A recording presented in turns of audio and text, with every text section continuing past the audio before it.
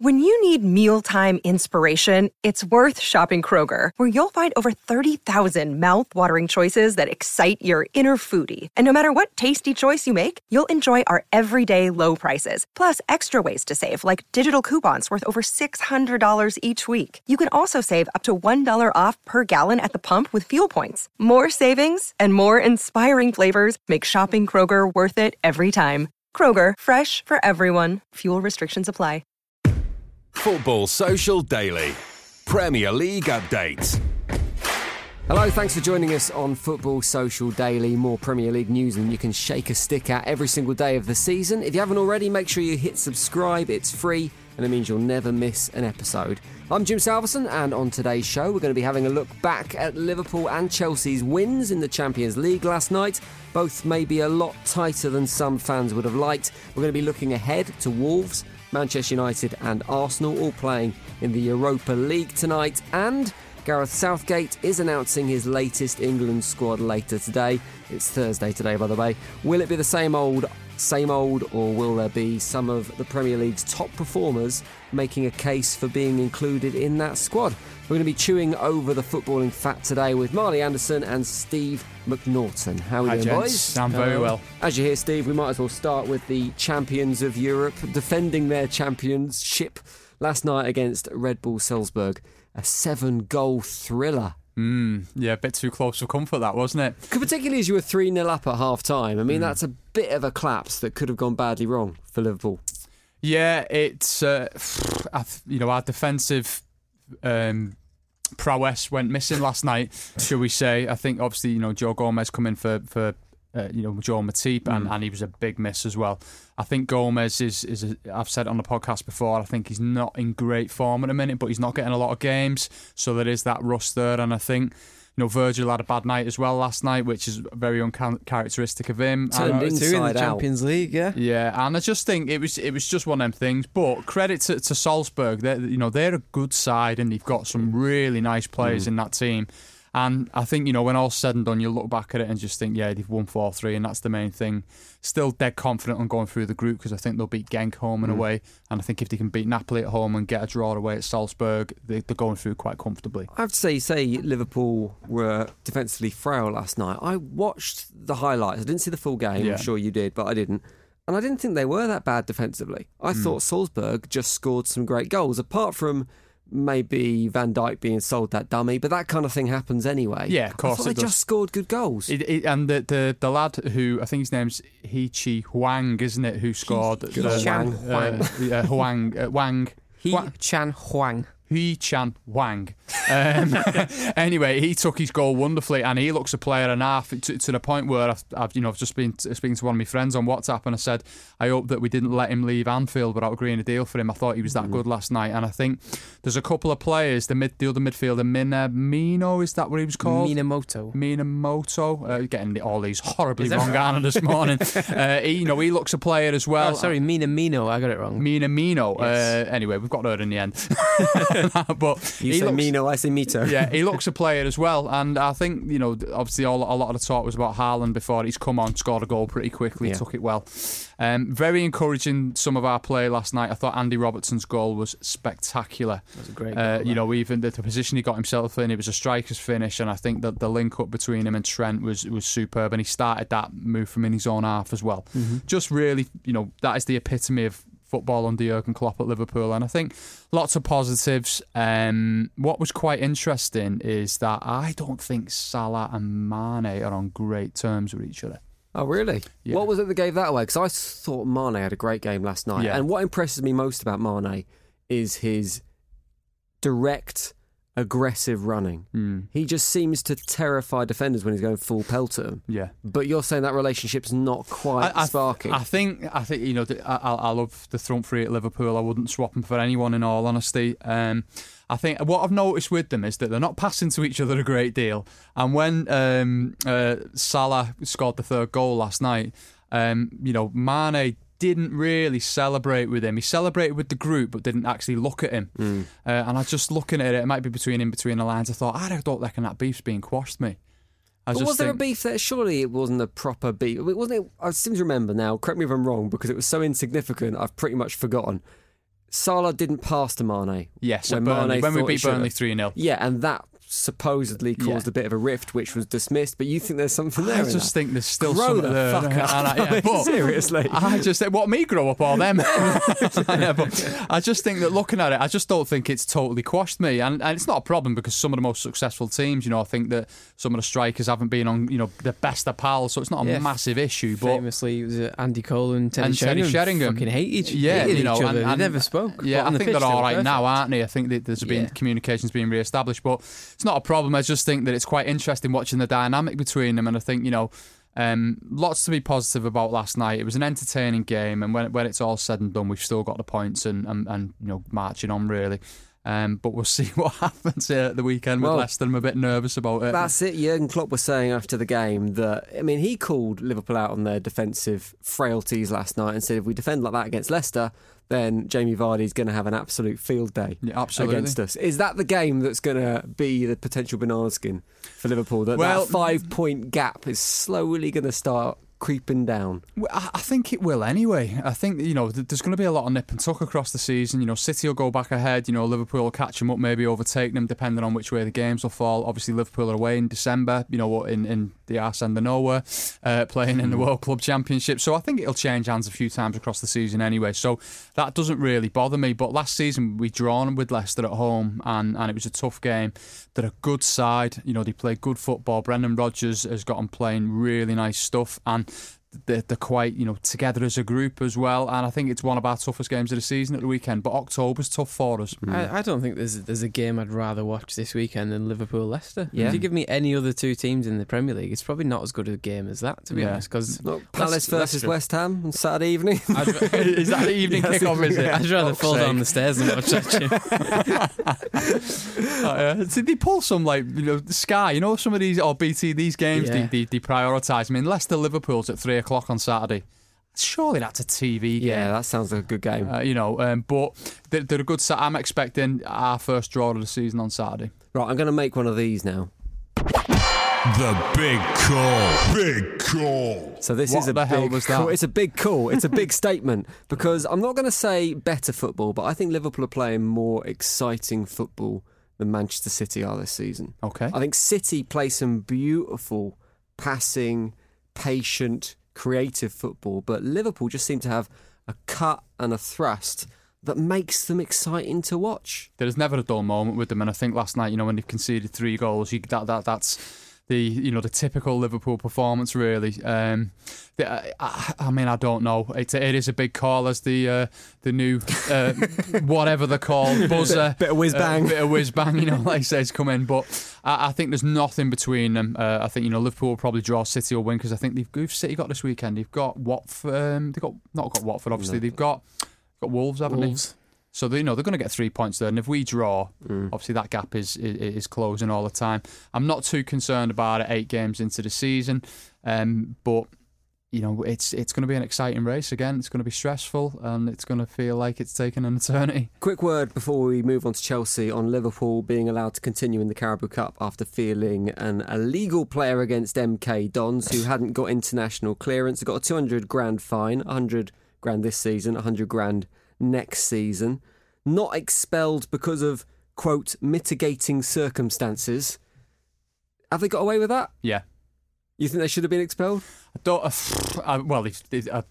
Expulsion is, quite strong, but... Well, Grays Athletic were expelled 2 weeks ago from the FA Cup for exactly the same thing. Were they really? Yeah. Well, I think, when it's someone like a Liverpool or if it's a Man City or Man United... Who did Grays Athletic have international clearance for? They had a fellow who'd been playing in America. Oh, my word. For a couple of games, I think, and then he came back. I don't know the full story, I'll be honest. But I think that the punishment probably fits the crime. I think it's very difficult with someone like Grays because they probably haven't got a lot of money to pay a big fine, for it. The Carabao Cup essentially want Liverpool in it. Yeah, of course they do. They want all the big teams in it because it's better for them as a spectacle. And I think 100 grand now and 100 grand suspended is let's be honest about it. It's a drop in the ocean to Liverpool, isn't it? And it's just like a slap on the wrist for someone not having their admin in order. And it's embarrassing, really. Stuff like that I just don't think should happen at this level. Yeah. Let's talk about Chelsea. We've gone on about Liverpool for ages now, which is the perils of having a Liverpool fan in the studio. So let's talk about Chelsea for a little bit because they got their first Champions League win of the season over Lille. And it was nice to see Lampard keeping to his plan this season of playing youngsters. 19-year-old Reece James got a game, and a defender whose name I can't pronounce, but I'm going to have a good go. Fikayo Tomori. You're very good with these pronunciations, Marley. Fuck off, Marley. Credit to you. Which is good to see. I mean, it's good to see him sticking to his guns and playing the youngsters, and it's good to see them getting a win in the Champions League, I guess. Yeah, they were. It was typical Chelsea last night. They were good going forward and a bit suspect at the back. Tomori played with Zuma at centre back, and that's never. When you've got Zuma, you're always a bit like. I just don't think he's the most sort of well-rounded. He's very good at times, and he's also very bad at times. It's a really incredible thing to say, where losing David Luiz has made your defence weaker, isn't it? But it seems like that's the case at Chelsea. I think when everyone gets it right, though, they're a better defence. But because he's made a lot of changes at centre back this season, because he started off with obviously Rudiger injured, and he's had Christensen and Zuma, and then he brought Tomori in, and then it's been Tomori and Christensen in the Premier League, and then last night it was Tomori and Zuma. So no one's really had a chance to get a settled partnership, and that's huge at centre back. That's more important than anywhere else on the field, I would think, or I would definitely agree with. But they were decent going forward again. I mean, they played Marcos Alonso at left back, and he gives them a little bit more going forward. Doesn't really solve your defensive issues. But Willian scored a great goal from Hudson-Odoi, who came on as again as a sub in the second half. And Tammy Abraham scored a great goal as well, where a ball was fired into the box and he controlled it like just perfectly, and then put it past the goalkeeper. He is a good player. That was his 8th last night, wasn't it, of the season as well? Yeah. I mean, 8 goals is, how many games he's played? Probably 7? Yeah. 8 now, actually, because it's 2 Champions League games. Carabao Cup. I want to talk a little bit more about Abrahams in a minute, but Willian, I thought, had a great game last night as well. 300th game for Chelsea. I don't get the criticism he gets, because he seems to be a little bit disliked by the Chelsea fans, but whenever I've seen him play, he seems to have a great game. He seems to make good decisions. He's good with dead ball situations. Maybe he just heats tuna up in the kitchen, and that's why people really don't like him. I think he's just... It's because he's got the talent. Like, everyone knows he has insane talent. It's just his consistency, I think. People get frustrated by the fact that he doesn't do it every single week, and that sort of holds him back from being like very good to one of the best in the Premier League. But when he gets it right, I mean, he took his volley brilliantly last night. Like, the ball came over and he had to watch it the entire way. He managed to hit it down through the defender's legs in front of him and back up and over the goalkeeper. I watched it a few times and couldn't work out whether the keeper maybe should have done a little bit better. I thought, because it was right over his head. It does bounce straight over him, doesn't he? But there you go. It went in. Can't say any more. Speaking of keepers, Kepa was determined to lose Chelsea a point. Or 2 points, because he had a bit of a shocker at the end. He had though. He had a couple of. He was let down by his defence once, to be fair, and he was given a bit of a dodgy pass back by Tomori on the second one. But it was just one of them where he sort of juggled it and he tried to kick it with his left foot on the volley, and it was like a 6-year-old kicking a ball, because it just went about 6 inches in front of him, and he had to throw himself at the feet of a striker to then get himself out of the shit. But they just about survived, and he did the right thing. I just think they've he's a world record price for a goalkeeper. Yeah, the level you'd expect off someone like that. It's just he's nowhere near it for me. I think he's very good. I think he's good, but in terms of being world class, I think is he in the top 5 goalkeepers in the world? Probably not. He's just good unless you try and substitute him. Spain's then number you get one. Problems as well. Let's talk about Tammy Abrahams then. You mentioned him earlier. England announced their next squad later today. Tammy Abrahams is yet to make his full England debut. I think they've done it, mate. I think they've done it. Have they done it? Yeah, Have they announced the squad already? I think him and Tomori are in it, aren't they? Yeah, it officially comes out at 2:00. Right, sorry. But it always gets leaked. So. Okay. All right, sorry, Jim. Abraham and Tomori. Because Abrahams can still play for Nigeria at the moment, because he's not played his full England debut. So this is kind of potentially England putting a little bit of a flag in the sand almost and going, right, you're ours now. But whether he plays or not is a completely different matter. Whether he starts, I'd love to see him starting. And I think he's probably the informed forward, English forward in the Premier League at the moment. But Yeah. whether he will or not is a completely different matter. Well, Sky are reporting that him and Tomori have received England call-ups and the squad to be announced this afternoon. I think they're both worthy additions to it, mate. I think I'd like to see Tammy Abraham play for England up front. I don't know where he's at mentally in terms of making a decision on his international future, but I think it's got to be good news for England because he's a lad who's stepped up into the Premier League and is just delivering most weeks for them. So I think it's just really positive news for England. And when you look at the usual England suspects that would maybe fulfil that role, Rashford, Harry Kane. Tammy Abrahams is the in-form player out of that lot at the moment. You'd pick it for me. I'd pick him ahead of Rashford at the minute. Yeah, same. I was talking to a Man United fan yesterday morning in the gym, and he was scathing about Rashford. Yeah. He was really unhappy with him, which I thought was a touch harsh. But there's no denying the form that Abraham's in. He's scored some great goals. He's got a good attitude, good energy. He's pacey. It's just a win-win for England. That. And as you say, he scored 8 goals this season, whereas Rashford's record is 10 in a season. Something along those lines. He's only reached double figures once, I think, in his you'd professional hope career. that Tammy would hit over 20 this season then, based on the start that he's had, considering we're in October. But I know he may not because he might get injured and that, but I'd certainly fancy him over Rashford at this stage. Let me very quickly throw some other England names at you that I thought potentially might be included in the squad when it's announced. Are you going to name Mark Noble? Yeah, just 7 times. Yeah, so players that I think maybe should have been included, maybe on the cusp of being included. Just give me yes and no's for these guys. You can justify if you like. Dean Henderson. No. Fine. James Tarkowski. No. Best sure. defensive stats of any Premier League player this season: 15 tackles, 10 interceptions, 28 aerial duels run. Yeah, well, that's. But he has more to do as well. Yeah, I was going to say, and also the way Burnley play, they never have the ball. Like they just Backs to the wall, isn't it? Yeah. England look very shaky defensively in the last couple of games. I think he could do a job for him. I think maybe. Jack Grealish. No. We've already covered Tammy Abrahams. Callum Wilson was my last one. 5 goals for Bournemouth this season. Yeah. I'd like to see him included. Definitely. If you're going to have 4 strikers in your squad, Abraham, Kane, Rashford, and Wilson would be that 4th one, I would think. Yeah, I'd go with that, Marley. Yeah. By the time you listen to this podcast, you might already know who Southgate has picked, but that is our view. Right, we're going to come back in a minute. We're going to talk about Arsenal in the Europa League, Wolves and Manchester United playing tonight as well, and we're going to celebrate the birthday of a certain Zlatan Ibrahimovic as well. That is coming up on Football Social Daily. Football Social Daily Premier League updates. Subscribe to the podcast now and never miss an episode. Welcome back to Football Social Daily. Let's talk about the Europa League games tonight, which I really struggle to get any level of excitement about at all, I'm afraid. So we're going to rattle through these fairly quickly before we celebrate the birthday of Zlatan Ibrahimovic. That's the big one. That is the big thing. That's what everyone cares about. Let's start off with Arsenal versus Standard Liège tonight. Played the kids last time. 3-0 win for the Gunners. Probably going to do the same again, even though you'd argue that Frankfurt maybe should have beaten them despite losing 3-0. They certainly had the chances.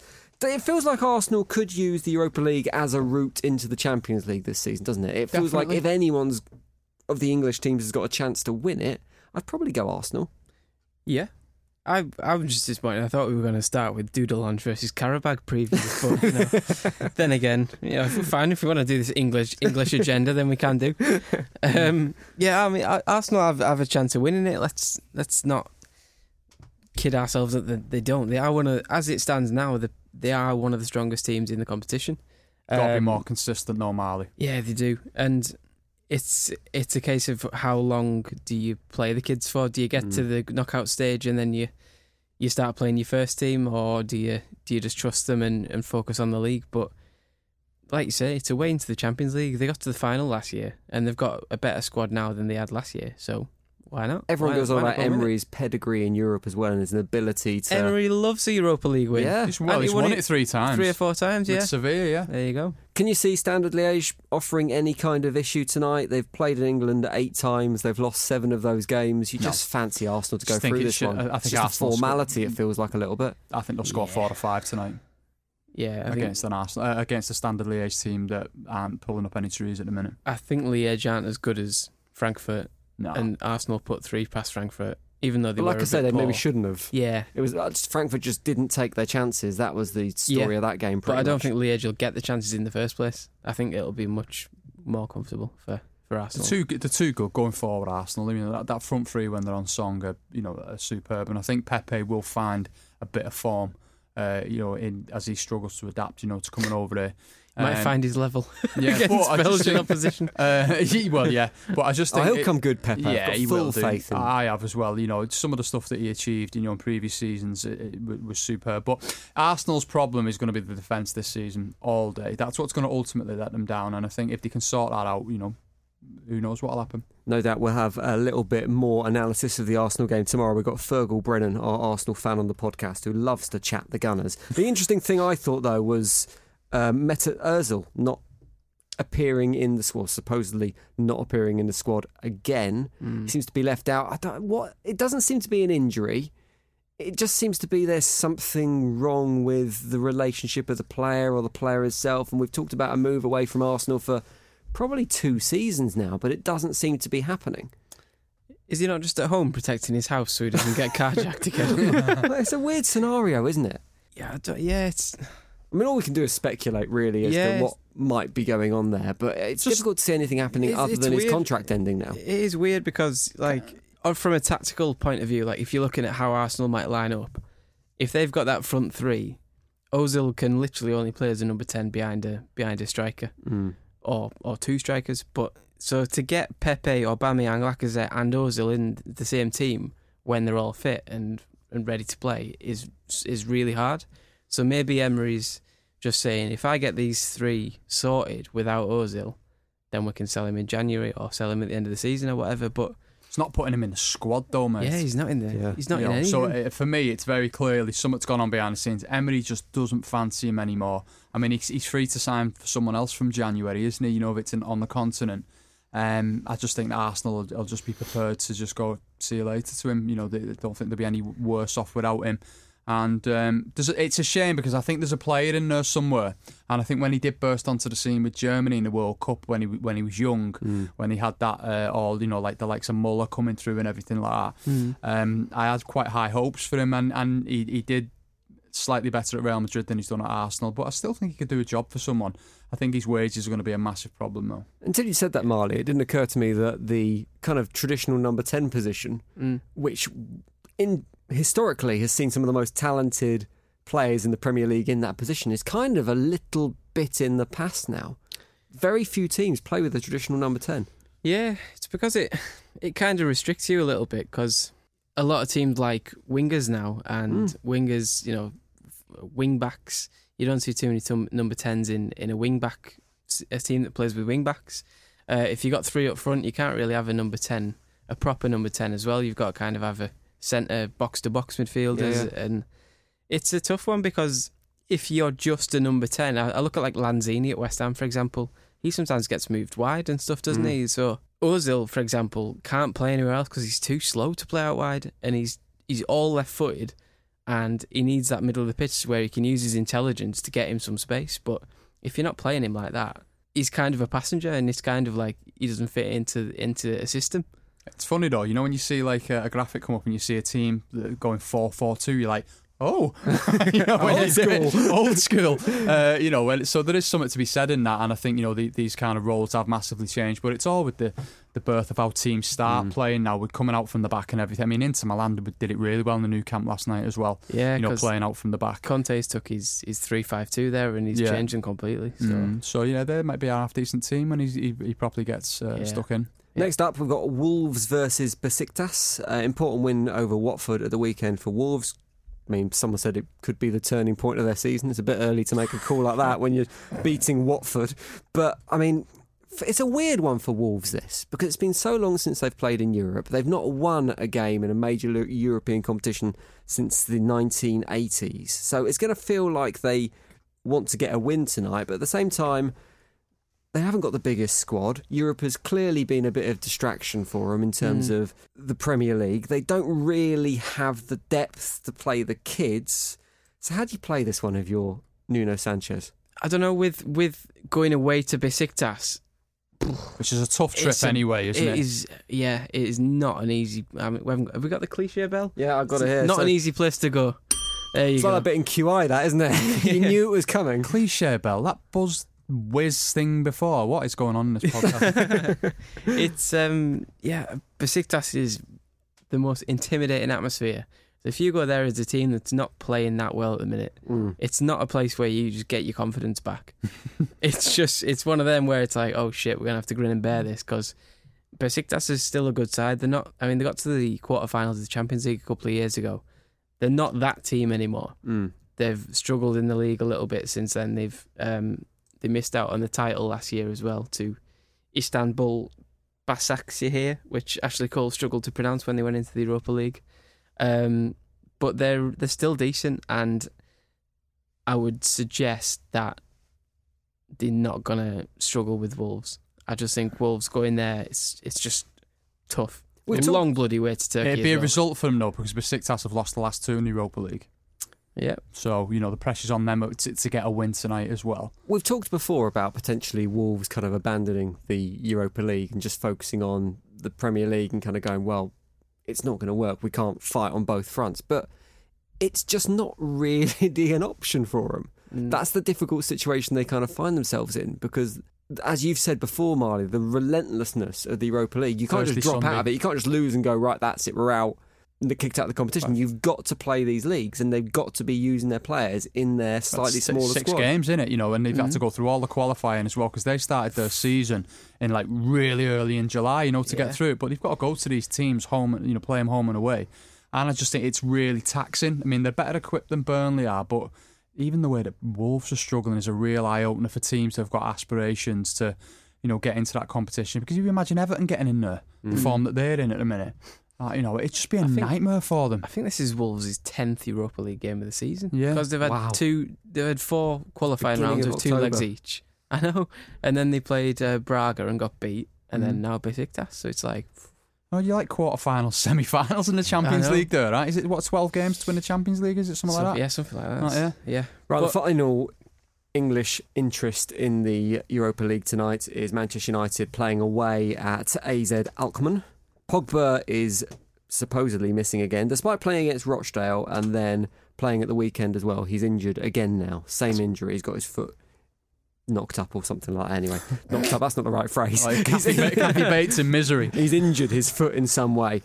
Which United's going to turn up tonight then? I mean, is it going to be the one that struggled against Rochdale? Are they going to be able to get a result in the artificial pitch as well? Which is the big talking point, I think. Solskjaer's described it as the worst pitch he's seen in a long time. Wow. Yeah. How to win friends and influence people. Well, rest in peace, Phil Jones's ankles on a rubber pitch. Which I suppose is probably why Pogba was actually not playing. Yeah, it's because it's supposed to. Probably similar. Haven't Kilmarnock got a pitch like this as well?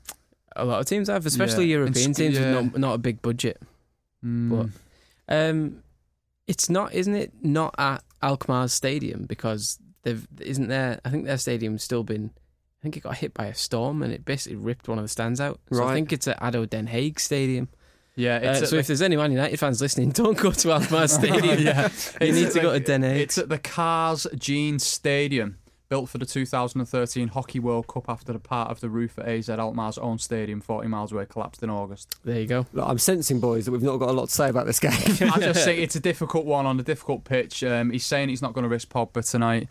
I don't expect anything except the Man United win, to be fair. Maybe kind of 2-1, 2-0. Yeah, it's just going to be that Europa League side, isn't it? Rocco, that'll be interesting. Rocco will be doing Rabonas everywhere again. You'll have Greenwood starting, Chong, maybe James Garner. They're all having a chong. I mean, the main thing for United tonight is get the 3 points, obviously, but avoid injuries. Because we do know that, I mean, I don't really understand why artificial pitches are supposed to aggravate injuries more than physical pitches, like normal pitches, but apparently that is the argument. So when I used to play on goals in Manchester near the Apollo, I couldn't walk for 3 days after. You know what I mean? So just to put it into a bit of context, it just puts a bit more strain on your joints. That's all. Okay, right. We're going to wrap up with a celebration of Zlatan Ibrahimovic, former Manchester United player, 37 years old today. But like he says, he's a fine wine. He keeps on getting better with age. So we're going to finish with some classic Zlatan quotes. What I want you guys to do is guess the context, or remember the context in which he said these quotes. Are you ready? Yeah, Buzz right, in. Here we go. Buzz in. Right, first one. Zlatan doesn't do auditions. When and why did he say that? I think he said that when he had a trial at Arsenal. Yeah, the trial at Arsenal. Correct. Well, he refused to have a trial at well, Arsenal Yeah. because he didn't do auditions. Next one. First I went left, he did 2. Then I went right, he did 2. Then I left again, and he went to buy a hot dog. What was he talking about in that scenario? I don't know. Was that the... Oh, was it the... Did he have a fight in training with someone?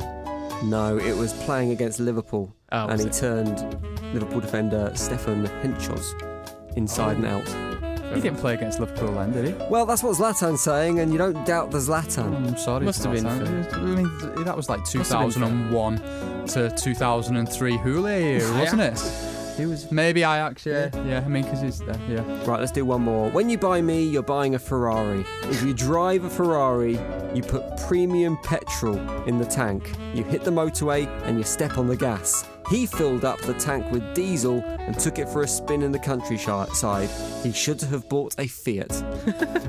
What the hell is Zlatan Ibrahimovic talking about He's then? not talking about Pep there, is he? Because he didn't have a particularly good time at Barcelona, and Pep then decided to get rid of him, didn't he? 100%. He's right. talking about Oh, his single gee, season yeah. at Barcelona under Pep Guardiola. Well done. Thank you very much, boys. Happy birthday to Zlatan Ibrahimovic as well. Don't ever I'm change. sure he'll be listening. I'm sure he is. Make sure you subscribe to this podcast so you never miss an episode, and we'll see you next time, which is tomorrow on Football Social Daily. Football Social Daily. Subscribe to the podcast now so you never miss an episode.